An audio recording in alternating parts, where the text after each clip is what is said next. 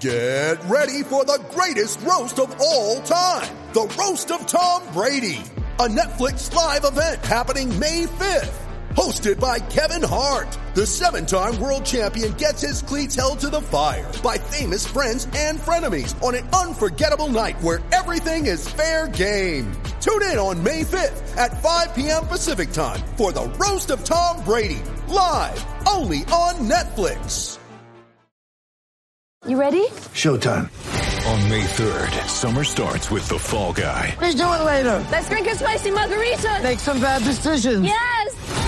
Audiences are falling in love with the most entertaining film of the year. Fall Guy. Fall Guy? Fall Guy. That's what the poster said. See Ryan Gosling and Emily Blunt in the movie critics say exists to make you happy. Trying to make it out? Nope. Because I don't either. It's not what I'm into right now. What are you into? Talking. Yeah. The Fall Guy. Only in theaters May 3rd. Rated PG-13. Celtic Stuff Live. The only toll-free call-in webcast produced specifically for Celtics fans. Guess who's back? Back again. Celtic Stuff Live. Shady's back. Tell a friend. Guess who's back? Guess who's back? Guess who's back? Guess who's back? Guess who's back? Guess who's back? Guess who's back? Celtic Stuff Live.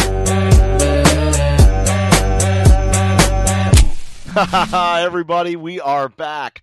Celtic Stuff Live. I'll tell you what, John and I got the bug covering for Larry H. Russell.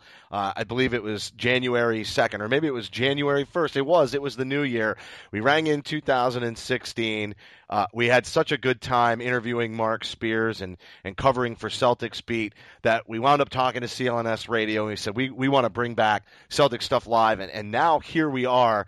And John, I got to tell you, we knew exactly who we were going to. And not to mention, we're going to hear about this from Grandy when we have him on the show the first time. But you and I knew we were going to Mike Gorman, and I think you got to tell the story about Mike and why he's going to be our first guest as we come back. Because I remember we said it's like riding a bike, no training wheels required. And now here we are, and we're going to be rolling this Celtic Stuff Live show back out. Very consistently. No standard format, though. We're just going to run with it. We're going to be creative with it.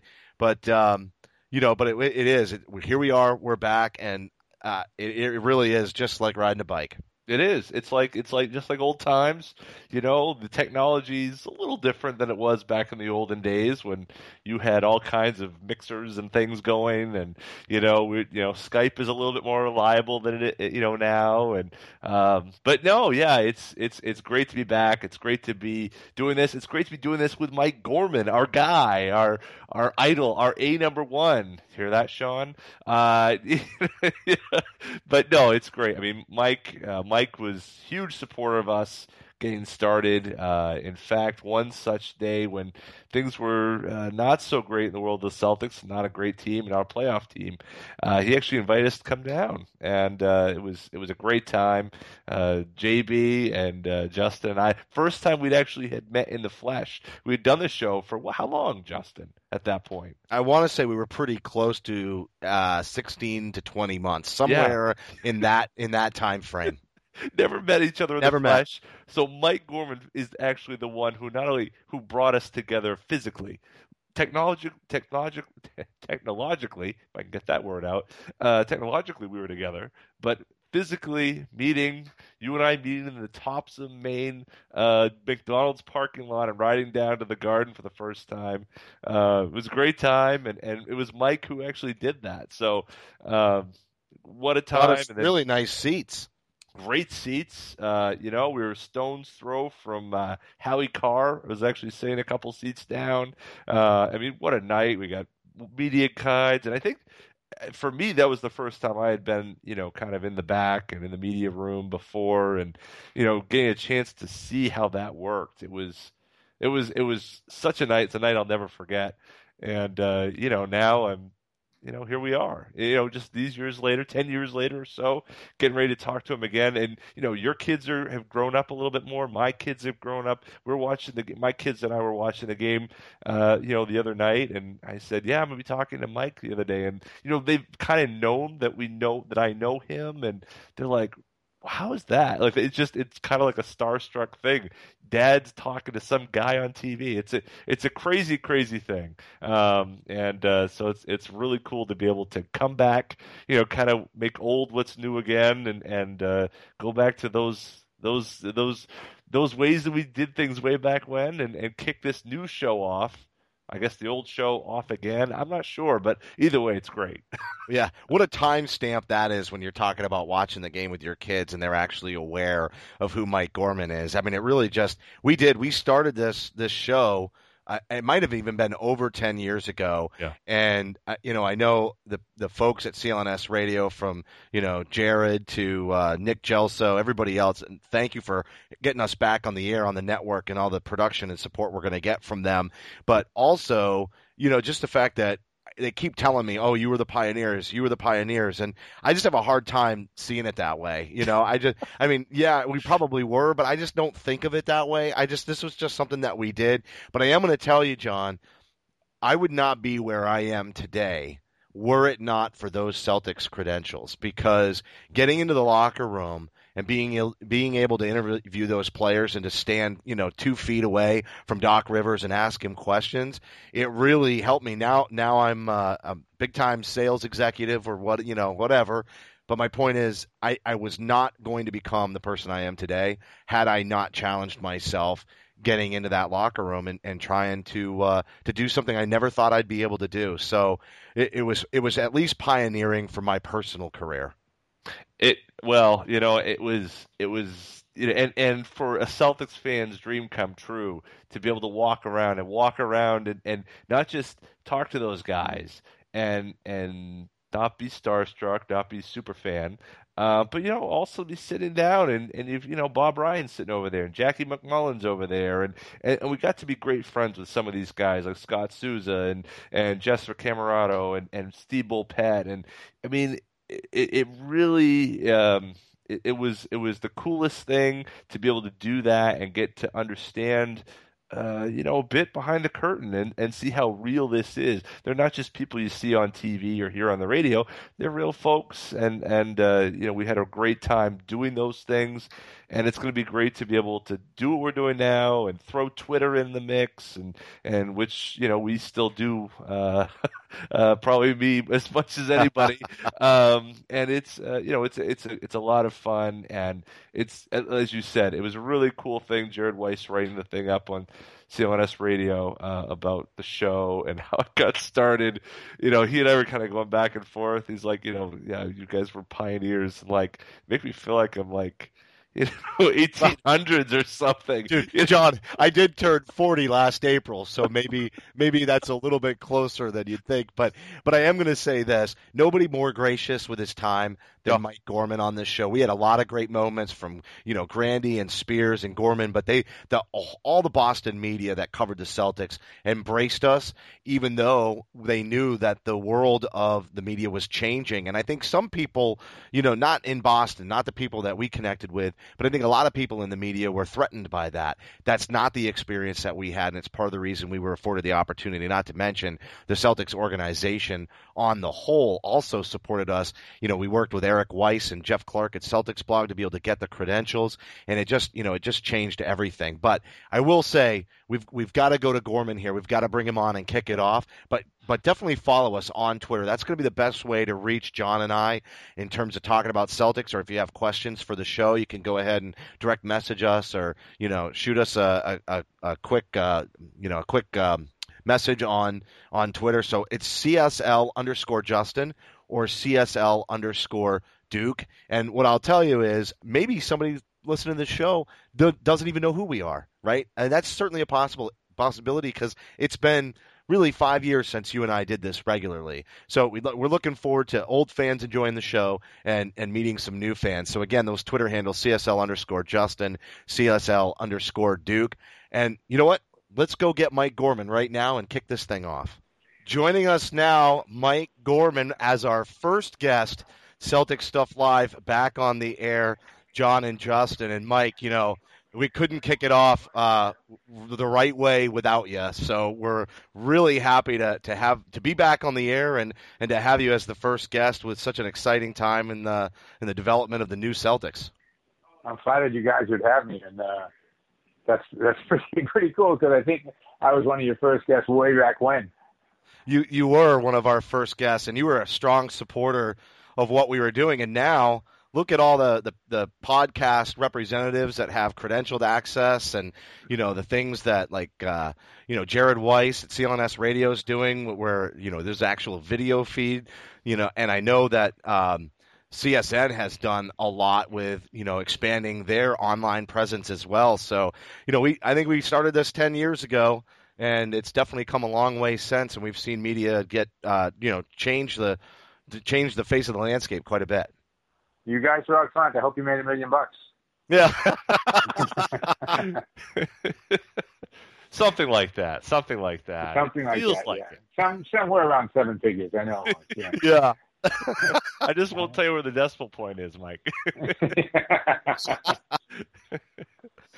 Well, Mike, let's talk about, one of the reasons John and I have come back, and, one is I got a job change and I have a little bit more time, and the kids are growing up a little bit. So, I have the time for it again. But the other reason is this team is very exciting to watch. They've been, sort of that Forrest Gump quote of being a box of chocolates on some nights. But lately, in the last 10, they've gone 8-2. They've won 5 straight. The only other team in the Eastern Conference that's as hot or hotter is the Toronto Raptors, winners of 10 straight. So this team is, come out of maybe a little bit of blues right around the holidays, and they're hot again. Looks like they might streak just like they did down the stretch last year. That would be nice. I mean, this is going to have to come to an end, and we got a West Coast road trip, and there's still a lot of water to go under the bridge. But, this team is playing better, and I know Brad feels that they can be better than they've been so far. And, to be right now tied with Atlanta, I think, for the 4th spot in the Eastern Conference, and, we can legitimately talk here about potential home court advantage in the first round of the playoffs this many games into the season. You go back to the end of the summer, people would have thought, these guys are just being homers. But,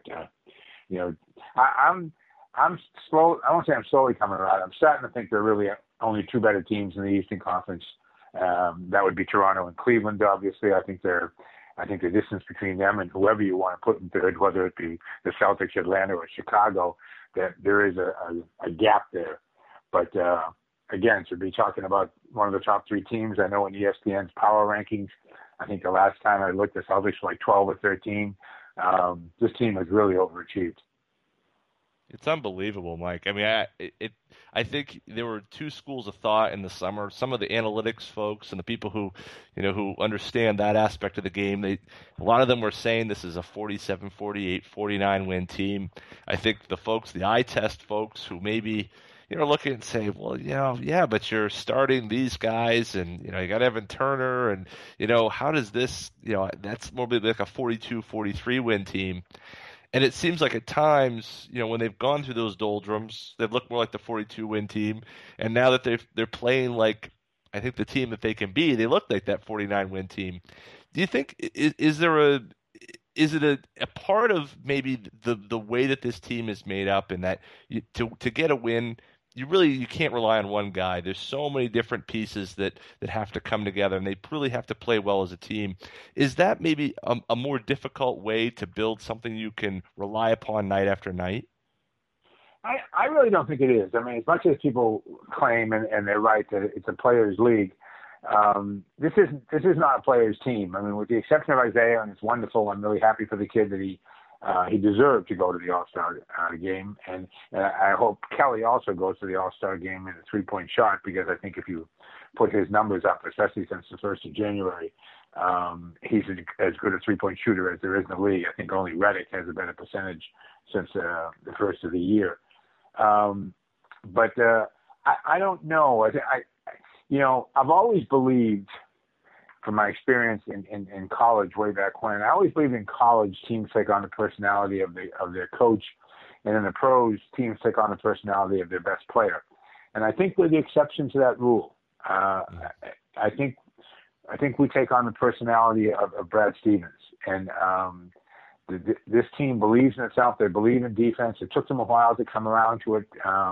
They had it going for a while, and then they kind of lost it. And I think they understood what they lost, and now they've got it back again. They know that even though they're scoring 112 points a game and are one of the better offensive teams in the league by the numbers, it's the defense. It's forcing the turnovers. It's making guys take bad shots, getting rebounds, and getting out and running. That's where the offense is coming from. It's not just generating itself. I mean, I know people look at me like I'm crazy, but if Golden State was not such a good defensive team, and they're really, really good defensively, if they weren't, they would just be kind of an entertaining bunch of scorers who would probably win 45 to 50 games and be fun to watch, but they wouldn't be dominant. They're dominant because of their defense. People want to think of Stephen Curry, and they should, and think of Thompson, and think of everybody else on that team, Iguodala. But it's the fact that they defend that makes them that good. And I think these guys in the green have bought into that. They understand. And Amir Johnson has turned out to be a much better defensive player than I ever thought he was, in watching him once or twice a year. Crowder, we know what kind of defender he is. We know what kind of defender Avery Bradley is. And Marcus Smart he's a rare talent. He's a once in every 5 or 10 year talent, in the sense that his offensive game will continue to improve. But right now, he's as good a defensive one-on-one player for covering anybody from fours down to ones as there is in the league. You know, once he starts to get the benefit of calls from the refs, he really will be something. And I want to go back to the first thing you said about the team taking on the identity of the coach and being the exception to the rule. And you've been pretty vocal about saying, listen, I want nothing to do with Boogie Cousins on this team. And I want to follow up, not on Boogie specifically, but Good. I've been wondering this. Yeah, I'm sure you're tired of it. But I want to follow up specifically on the idea of bringing in a superstar, because, yeah, obviously we're getting close to the trade deadline, and there's a lot of talk, and everybody's saying we got to compile some of these, players into a package and get one great all-star. And I'll tell you, I think part of the magic of this team is the fact that there is nobody whose ego stands above. And I am actually a little concerned about them going out and getting a player that maybe, takes away, to borrow the Doc Rivers Ubuntu, sort of attitude of the team. I almost feel like this team might have some regression, even if they did get a better player. I know that sounds crazy, but I wonder if you think there's any validity to that. No, it doesn't sound crazy, and I'm in the same camp as you. People were talking about Danilo Gallinari in the last week, and Danilo's a nice player, but I don't want him coming here and taking Jay Crowder. It's not having Jay Crowder having to be part of the deal to get Gallinari. I don't want to lose Jay Crowder. I think he's a key member of this team going forward. But if Jay Crowder would even stay in the deal like that, whose minutes is Gallinari going to eat up? Do you want him to take Sellinger's minutes right now? Not really. Sellinger's a double-digit rebounder in like 5 of the last 6 games. Do you want him to take Amir Johnson's minutes? I don't think so. He can't play the 5 spot. Is he going to take Crowder's minutes? I don't want him taking Crowder's minutes. So I agree with you. I mean, there's one guy, and I don't think there's any chance they can get him. There's one guy that if you told me you could get your hands on DeMar DeRozan, I would say, what do we need to do that? Because he's a scorer, and he gets to the free throw line. And he reminds me of Paul Pierce when he was young. But other than that, I don't see a lot of guys out there that I would trade the Brooklyn pick for. I know coming up at 5 o'clock tonight, there's a great college basketball game on between LSU and Oklahoma, and I forget the kid's name from Oklahoma who's scoring about 26 to 27 a game. So it'd be nice to see him and Simmons playing the same game. But that Brooklyn pick, unless we get screwed by the bouncing balls again, that Brooklyn pick is going to be a top 3 or a top 4 pick. And I would much rather see Brad Stevens be given a talented young player than having Boogie Cousins or even any other 28, 29, 30-year-old player in this league who feels he's established come in and again, maybe mess up what is great chemistry. I mean, I've been traveling around with professional basketball teams for a long time. This is a really good bunch of kids. There are no bad apples in the bunch. They like each other. They play hard. They understand what it takes to win. They're all on the same page, at least at the moment. And so I would be very careful not to break that up. I have no indication in conversations with the Celtics that they're dialing Sacramento every day, wondering what it would take to get Cousins. I just don't think that's going to happen. Yeah, I think it makes for a great article on the web, and it gets a lot of clicks. But I mean, they're opening an arena next year. I mean, there's 100 reasons why Sacramento, and also they're in the playoff hunt. So, I think that I think it's it's interesting, but that's about all it is. I think that you're right. He's a remarkable talent. He's a remarkable talent, but he's got issues, and character is important, and the Celtics have done a good job of making character important. And again, you don't want to. If we had a bad locker room right now, if we had guys who didn't like each other, if we had they used to say about the old Red Sox way back when, 25 guys, 25 cabs. When this locker room is not like that. These guys are together. They go out to dinner together. They eat together. They play cards together. They live together. Jay Crowder talking about that experience last week there, where he left at 9:00 on a Sunday morning and played Philly on Sunday night and bombed them. Get back to the plane, find out we can't fly to Washington, have to fly 20 minutes to Baltimore, and then get on an hour-and-a-half bus to Washington, get into Washington around 4 a.m, and then come out and just bomb Washington.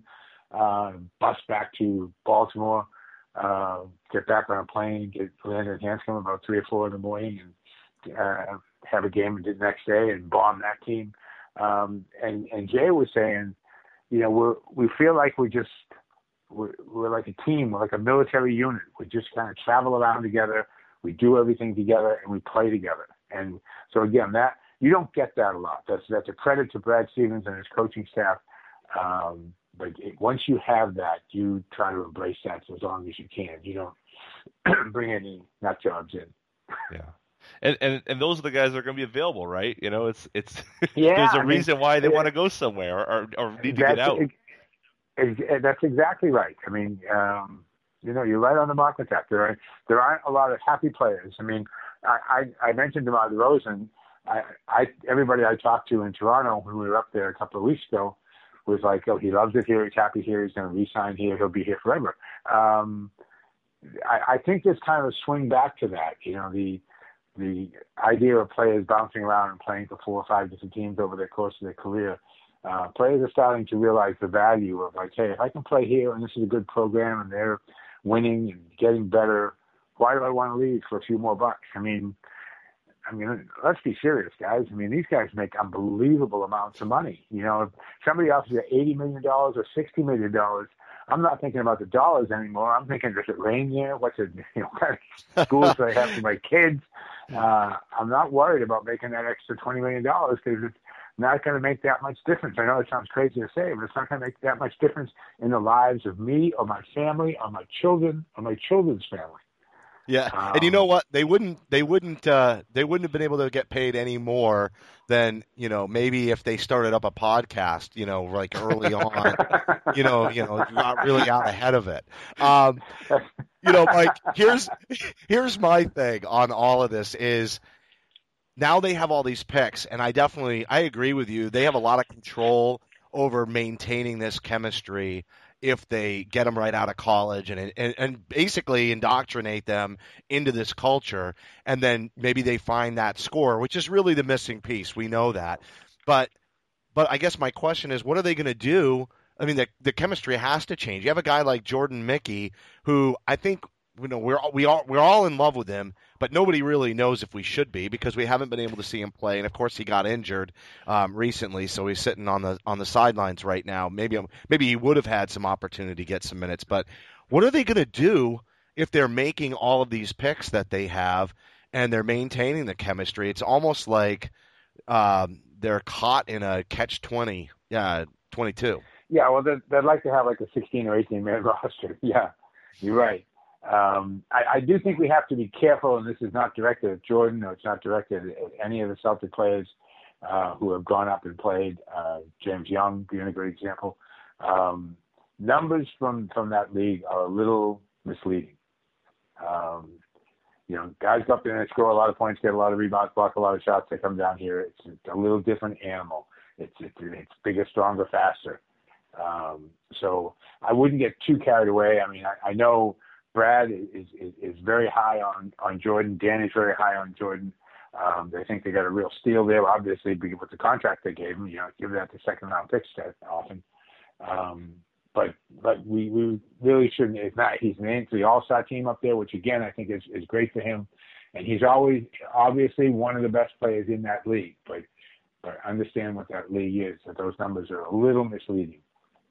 James Young went up there, and every time I picked it up, he had like 28, 14 rebounds, 6 assists, 3 steals, and then he comes back down here and he's struggling to get a basket.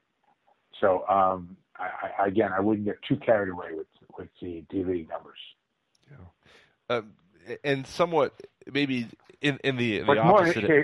Just to finish that element, what's more important is they go up there and the guys who are coaching Maine run the same systems Brad does. So they get a chance to play in the system that they ultimately have to be successful in. In that sense, I think the D-League is very good.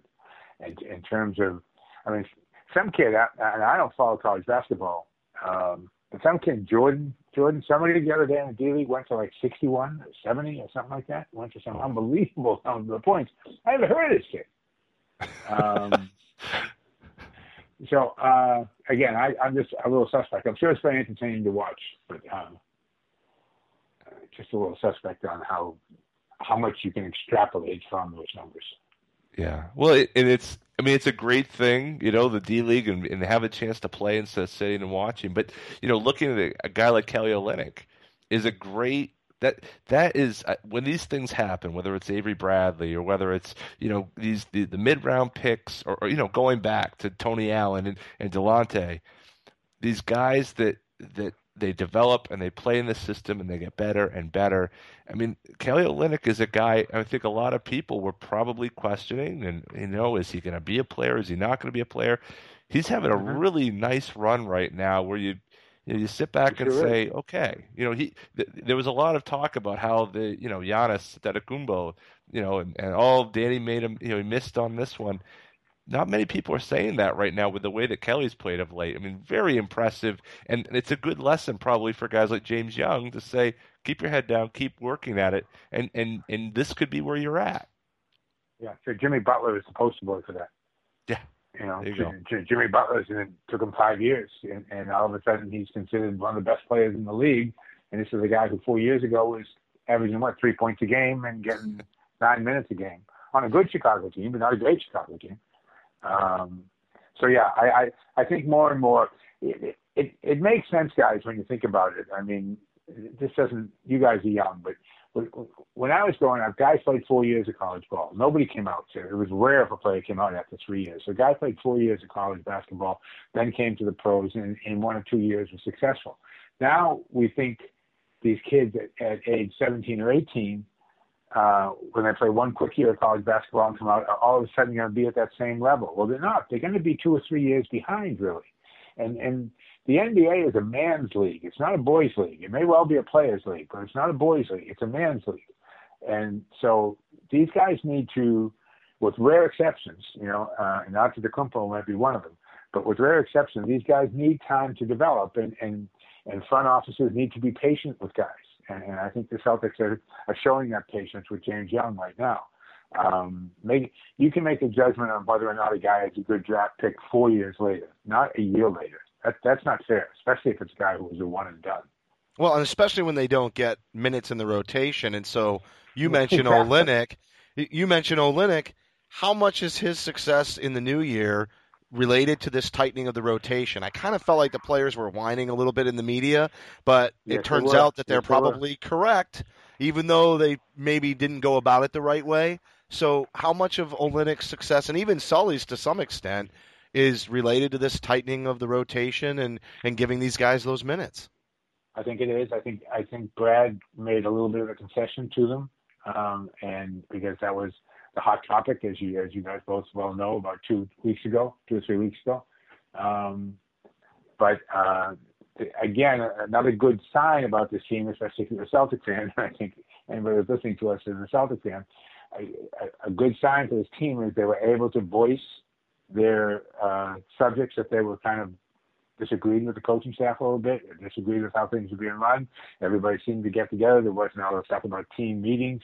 People just got together, talked it out, worked it out, and now everybody's back on the same page and went 5 in a row. So that's a very good sign. It's a sign of a good coach.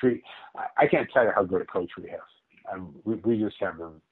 He's top 3 coaches in the league already. I don't care what his record is. He's a top 3 coach in the league, and we just got to keep him here for a long time because he's going to Springfield when he's done. Wow. Yeah, that's that's high praise, Mike. But how can you argue with it? With what he's done with, going back to his first year here. I mean, that was a very, very tough year. I mean, tough year I'm sure it was a tough as an announcer, but it was a tough year and he took that. And it's amazing what he's done with this group, and it's hard to.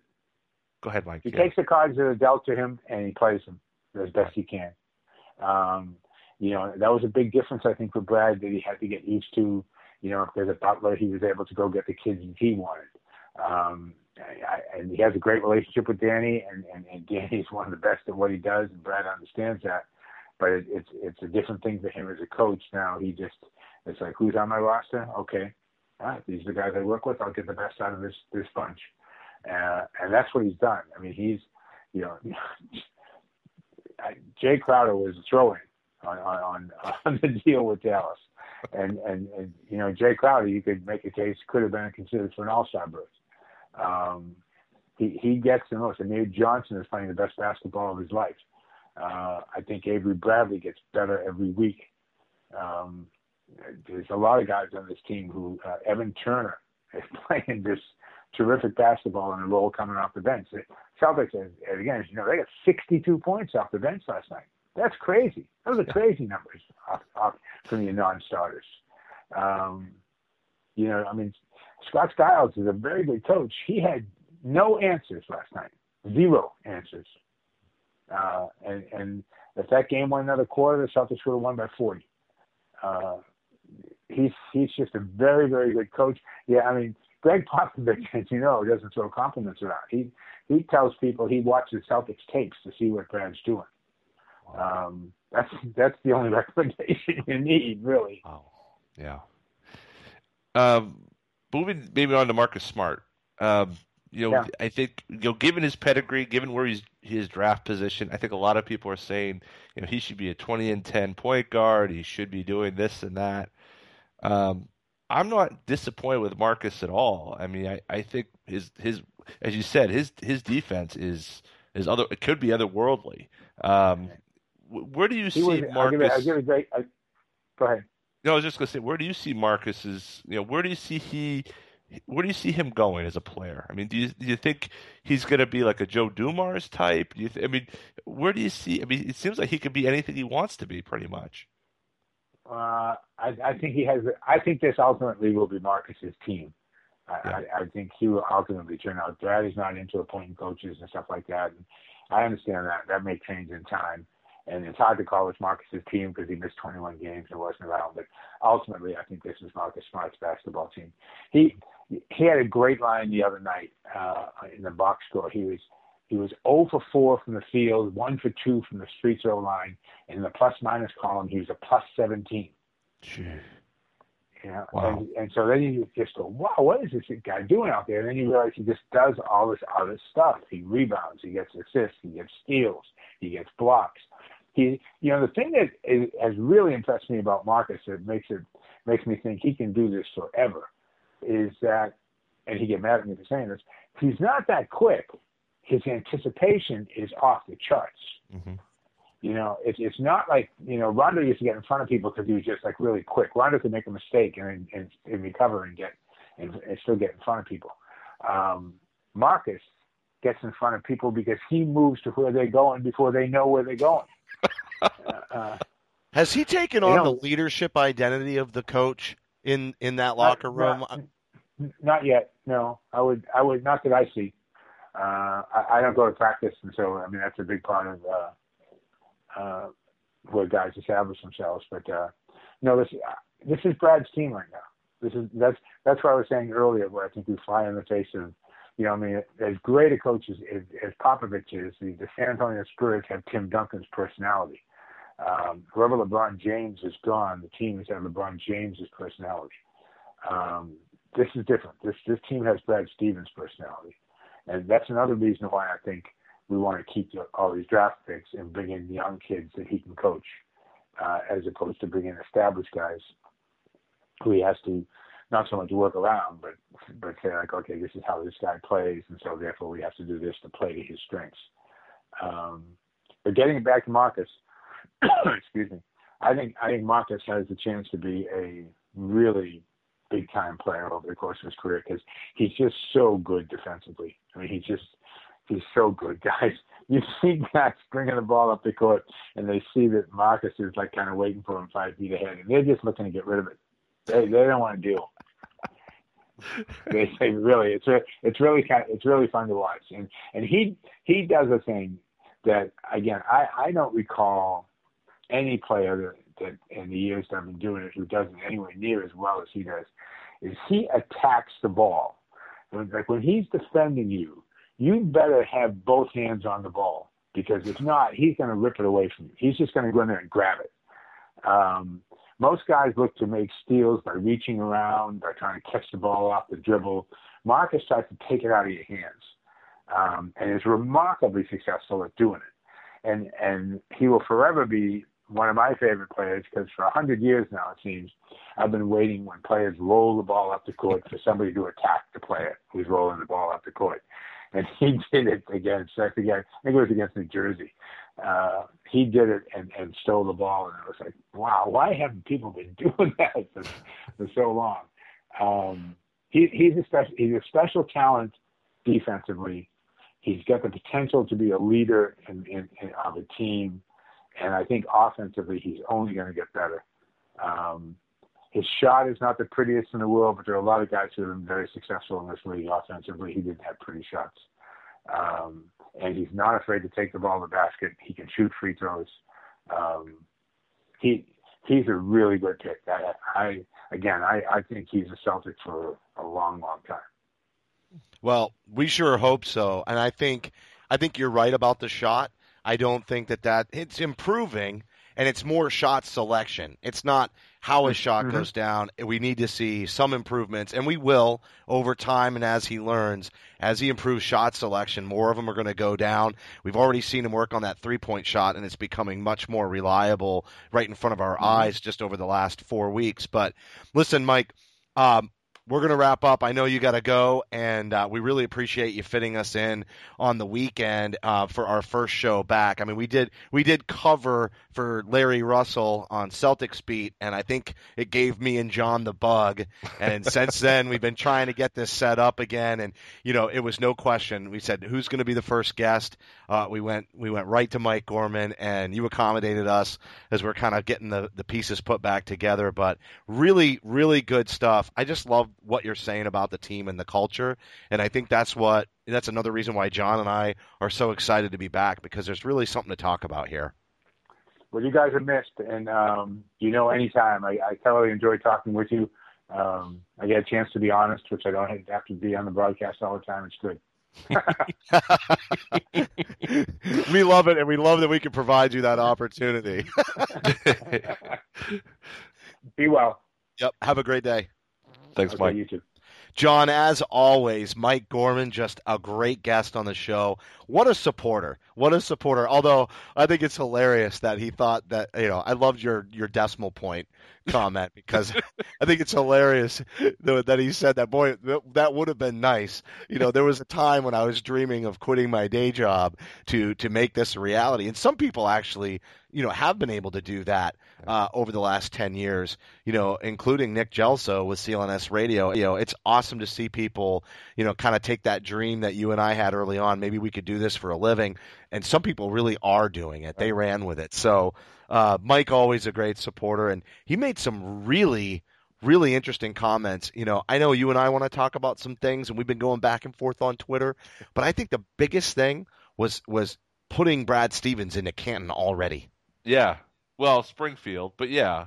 Or Springfield. You can put him in Canton, that's too. football. Why not? Woo! He's that good, I think. Why the hell not? We'll put him in the Football Hall of Fame, too, because he's Brad Stevens. He should be. But, no. Look, I mean, can you argue? Okay, this is a guy who, first of all, Brad Stevens is a year older than me. He's, 2 years younger than you, right? So he's a contemporary of ours. 10 years later, we're doing the same podcast we did before. And this is a guy who got his basketball team without a lot of talent.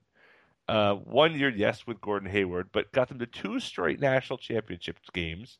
He took a Celtics club that was horrendous, and actually got them to the playoffs. I mean, built basically halfway in the middle of the year a playoff team with guys who basically were cast off from other places.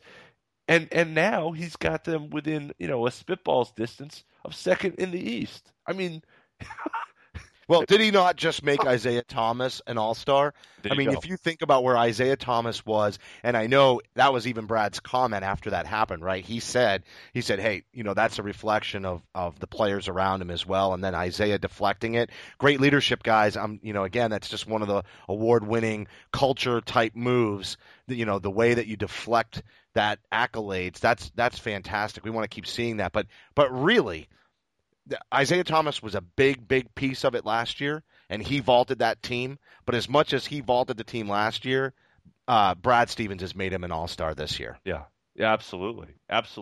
And what's interesting about it, kind of jumping off that, is that the only way this team is going to make that next leap, we'll talk about some of the things that Mike brought up in terms of acquisitions and players and messing up the mix, but what he's done with Isaiah Thomas, you're now starting to see the leap being made by Jay Crowder, the leap being made by Kelly Olynyk.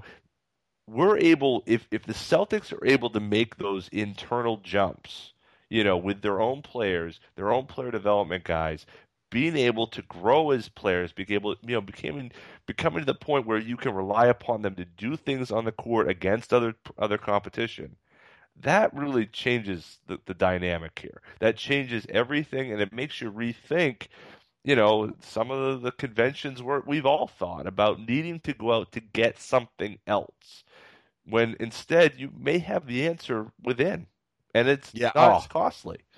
Well, all right, so we're definitely going to have to talk about that because you and I were going back and forth a little bit on Twitter the other day, and I know where you're headed with that. But I got to say one more thing about Isaiah Thomas too, which is I did not at the beginning of the year believe that he should have been in the starting lineup, and I was concerned about defensive liability, and we didn't get into this with Mike, and we could have, but I will say he's not the defensive liability, and maybe it's schemes by Brad Stevens, as well as the fact that he is, quick and he's smart and he's scrappy, and it's 100%, top gear all the way through the game, which is definitely something that Isaiah has, and he wouldn't be half the player without. But the defensive liabilities, now I'm eating crow. I'm 100% he should be in the starting lineup. I think you're right. I'm like you. I thought, keep him off the bench, keep that going, let Bradley and Smart run things in the first unit, and then get that boost off the bench. But he's changed my mind completely about that. It's been amazing what he has done, and then because the issue was well, can you get enough scoring in the first unit? Well, now we lost scoring in the second unit. And by other players raising their games and finding their own level, it's really helped to keep him where I think he needs to be. That starting unit needs scoring. It needs that burst and that punch. And there aren't a lot of guys who are going to the basket to start with. But now he's going. Jay's going. And it really it opens things up for everybody. I think Isaiah Thomas has been just such a delight to watch. And I think he's getting the other guys more comfortable driving the basket. They're watching his moves maybe in practice or they're discussing it with him. But this team was miserable shooting the three, and now all of a sudden they're better. And make no mistake, it's not because they've had more practice missing three-pointers and now they're finally falling. It has everything to do with what you just said. There's more space. They have more room to shoot it because they are attacking the rim much better in 2016 than they did to start out the first couple months of the year. You can't be a good 3-point team. You can if you have Steph Curry and Klay Thompson with people in your face, but you can't be a great shooting team if you aren't getting any movement going to the basket, which creates the defense to collapse and then kick it out for open shots. It's just, that's just basketball 101 right there. And what the Celtics have been able to do with Isaiah's penetration, with what now Jay's doing from the wing, and that is allowing everything else to open up and allowing guys like Bradley to get shots above the break and really opening things up for that whole team. It's but again, it starts with Isaiah Thomas. And the other great thing of late, which has been the Celtics have been, as Mike was talking about, they've been blowing some guys out, which means it's a great time. Get Isaiah some rest. And we're going to have the stretch run here, good 6 weeks run here, the playoffs. And they're going to need him on that West Coast trip that Mike was referencing earlier. Well, and Mike, Sean Grandy's favorite stat since very early in the year that he will tweet out and put on Facebook over and over is the Celtics' average margin of victory and the company that they're in with that statistic.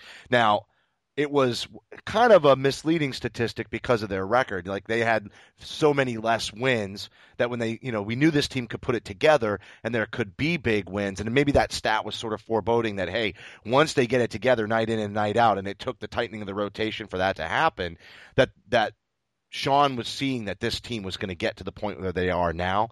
But that average margin of victory, now that they're putting in more wins, it's not getting smaller. So it does end up saying a lot about how this team can play. And it's nice to see them actually put opponents away in the third quarter and keep them away, not letting them creep back in. They're finishing the games much better.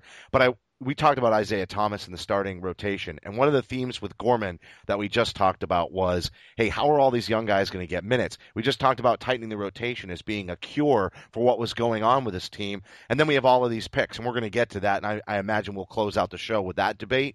But if Mike says Marcus Smart is the future leader, but he's going to continue to come off the bench, and he's sort of playing this pseudo off-guard role because of the fact, well, shot selection being one of the reasons, but I know he moves into the point guard role as well, but if he becomes the future leader, most teams when they're developing a young guy like this, and that's the intent, that guy's in the starting lineup night in and night out. Yep. Now we have Isaiah Thomas is going to be in that role. How long do you think Marcus Smart is going to be able to, stay in that off the bench role before he sort of peaks out with his ability to develop, and how long before he has to take Marcus Smart's spot? Take Isaiah Thomas's spot in the starting rotation. Is this something you think next year, the year after?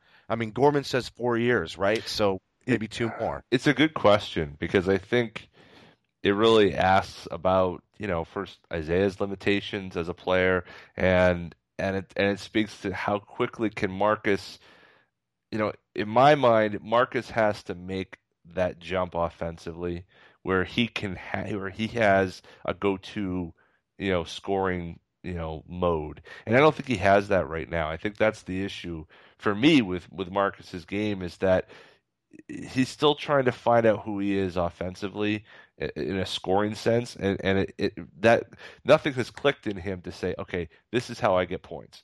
And I think he's got to establish that first. And I think he can do that in the second unit. And if he can do that, then, everything comes along. Bradley was able to say, look, I can make that mid-range shot. I can come off a screen, top of the key, 18, 19 feet, and it's money.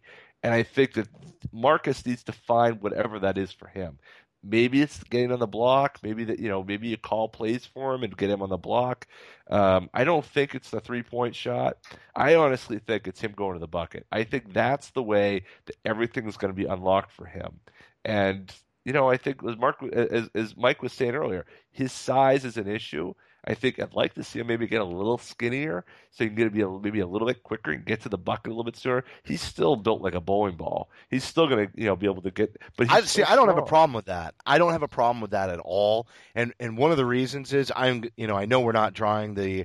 I know that Paul Pierce comparison was DeMar DeRozan for Gorman, but I'm going to make a similar Paul Pierce comparison with Marcus Smart because those were the knocks on Pierce. He's too big. He's not quick. What Marcus Smart, and this is going back to my comment about shot selection, what he needs to do is just learn how to use that size because defensively it's not an issue. As a matter of fact, it's an advantage. So you want his quickness.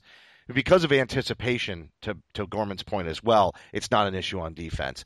That quickness, what you're concerned about, I believe, is mostly offensively. Yeah. And I think all he has to do is have the same anticipation. He's not naturally anticipating the offense the way he does with the defense. Yep. But because of what we see on defense, we know he's capable. That's why he needs run. That's why he needs minutes. That's why he needs to be playing with the best players out on the floor and not the second unit at some point. He is going to have to do that. But I think if he learns to use that size, I mean, that little elbow jumper of Paul Pierce's, that little elbow fadeaway, that's exactly what Marcus Smart needs. That little mid-range, because it'll open up his drives to the basket. And even if he does a little up fake at the 3-point line, he's going to get guys to move, and that'll set it up because he'll have 3 areas that he can work with. And his size, he'll be able to keep the players off of him. I know he's short. I know he's not, Paul Pierce's height.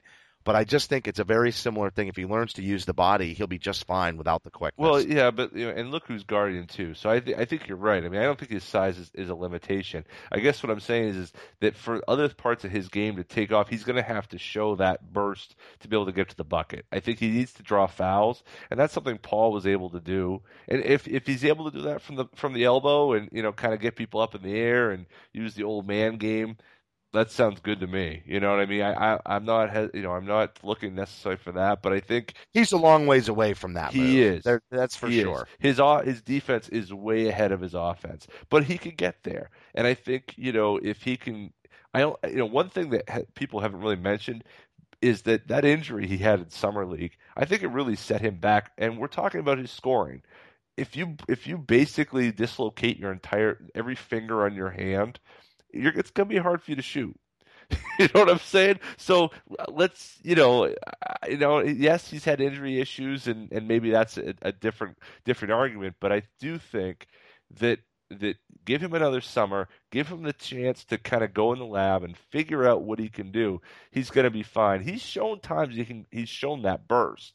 I just think he just needs more development time. The guy's 21 years old. You know what I mean? I'm not thinking that it's an issue or that he's slow to develop. I'm happy with where he's at right now.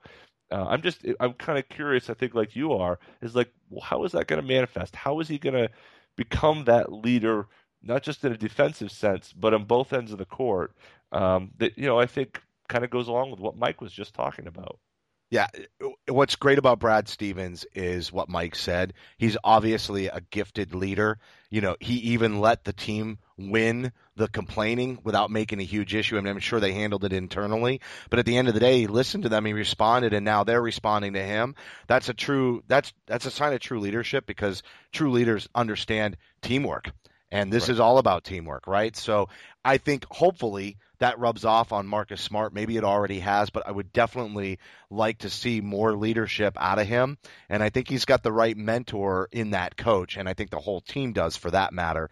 Now, since we talked about Paul Pierce in the comparison, and because Mike basically said the only person that he really sees in the league that not necessarily even available, just to make his point, that he would give up the Brooklyn pick for is DeMar DeRozan. And obviously, he said it reminded him of a young Paul Pierce. DeMar DeRozan, obviously a scorer, somebody who can get to the line. And that's really what this team needs. I mean, Isaiah's great, but he's not going to be able to do that in the playoffs and really carry them. They definitely do need a scorer. I got into it a little bit with Jeff Clark and our buddy John over at Reds Army, and we were twittering back and forth, and I said, well, why wouldn't you make a play for Hayward? The reason I asked Mike this question, and my whole reasoning is, I think somebody like Gordon Hayward keeps the team atmosphere, but provides them with somebody who can really score, and he still does other things. He's not just a scorer. He's not a big ego. He can rebound, he can pass, and he can shoot, and he can go to the hole and score, and I understand he's not an all-star. I understand he's not maybe headed to Springfield by any means. Definitely not Canton. Maybe Canton, but yeah. Definitely not Cooperstown? Canton. Maybe Cooperstown. Who the hell knows? There's a lot of options for him. But I like how he fits into the culture. Yeah. That I think he would fit in. And Brad no Stevens question. already knows. So if they tried to make a play and they executed it, they obviously would be going to Brad for feedback. I know Hayward's not necessarily on the trade block. I understand it's just hypothetical, but my point isn't so much to lock in on Hayward as much as it's to say, I'm not sure that we need a superstar, and I am willing to give up the Brooklyn pick. I know that, maybe Hayward isn't who you had in mind, but, what are your thoughts on that concept? Well, because Mike seemed to buy into it. Yeah, well, on the other hand, he's like, I'd rather get a young guy and let him develop within Brad's system. So, but with Hayward, it's a little bit different because he was in Brad's system and everything that goes with that. I think I don't mind moving the pick. I don't mind moving the pick, but it's got to be special. It's got to be somebody that's going to be who's on your special list. And I understand they don't have to necessarily be available. I know sometimes people like to have the debate because, well, that person's not even available. You're just, whatever, you're just dreaming but that's not the point. I think the debate is valuable to just sort of set the bar, right? And we know, and you made this point with Gorman already, somebody like Boogie, whoever is going to become available, part of the reason they become available is because they're a cancer on the team. Right. But I know the Horford thing came up and Jeff Teague, and I know we need to talk about that. But who is really on your list for that Brooklyn pick that's likely to be top 3? But we could get Jin Leon and wind up with a 5 pick. Well, remember, we didn't get Yee. We got Jeff. But that would have been our exciting pick that year, is my point. I know. But I guess I and I don't have a list per se, but I think we're talking about somebody who's is an all-star with a bullet, a guy who is going to be an all-star year after year after year, somebody you can count on, somebody that's going to be there. And I'm not sure Hayward's that guy. He could be that guy. But offensively, he's not there yet. I mean, he's a good player. He'd be helpful here. He'd do a lot of things here. He'd be like, I think the comparison for him here would be that he would be Evan Turner, except he can shoot. I think that's what you'd get out of Gordon Hayward here. He would be Evan Turner, except he could. I think he's so much better than that. I mean, I understand what you mean in terms of.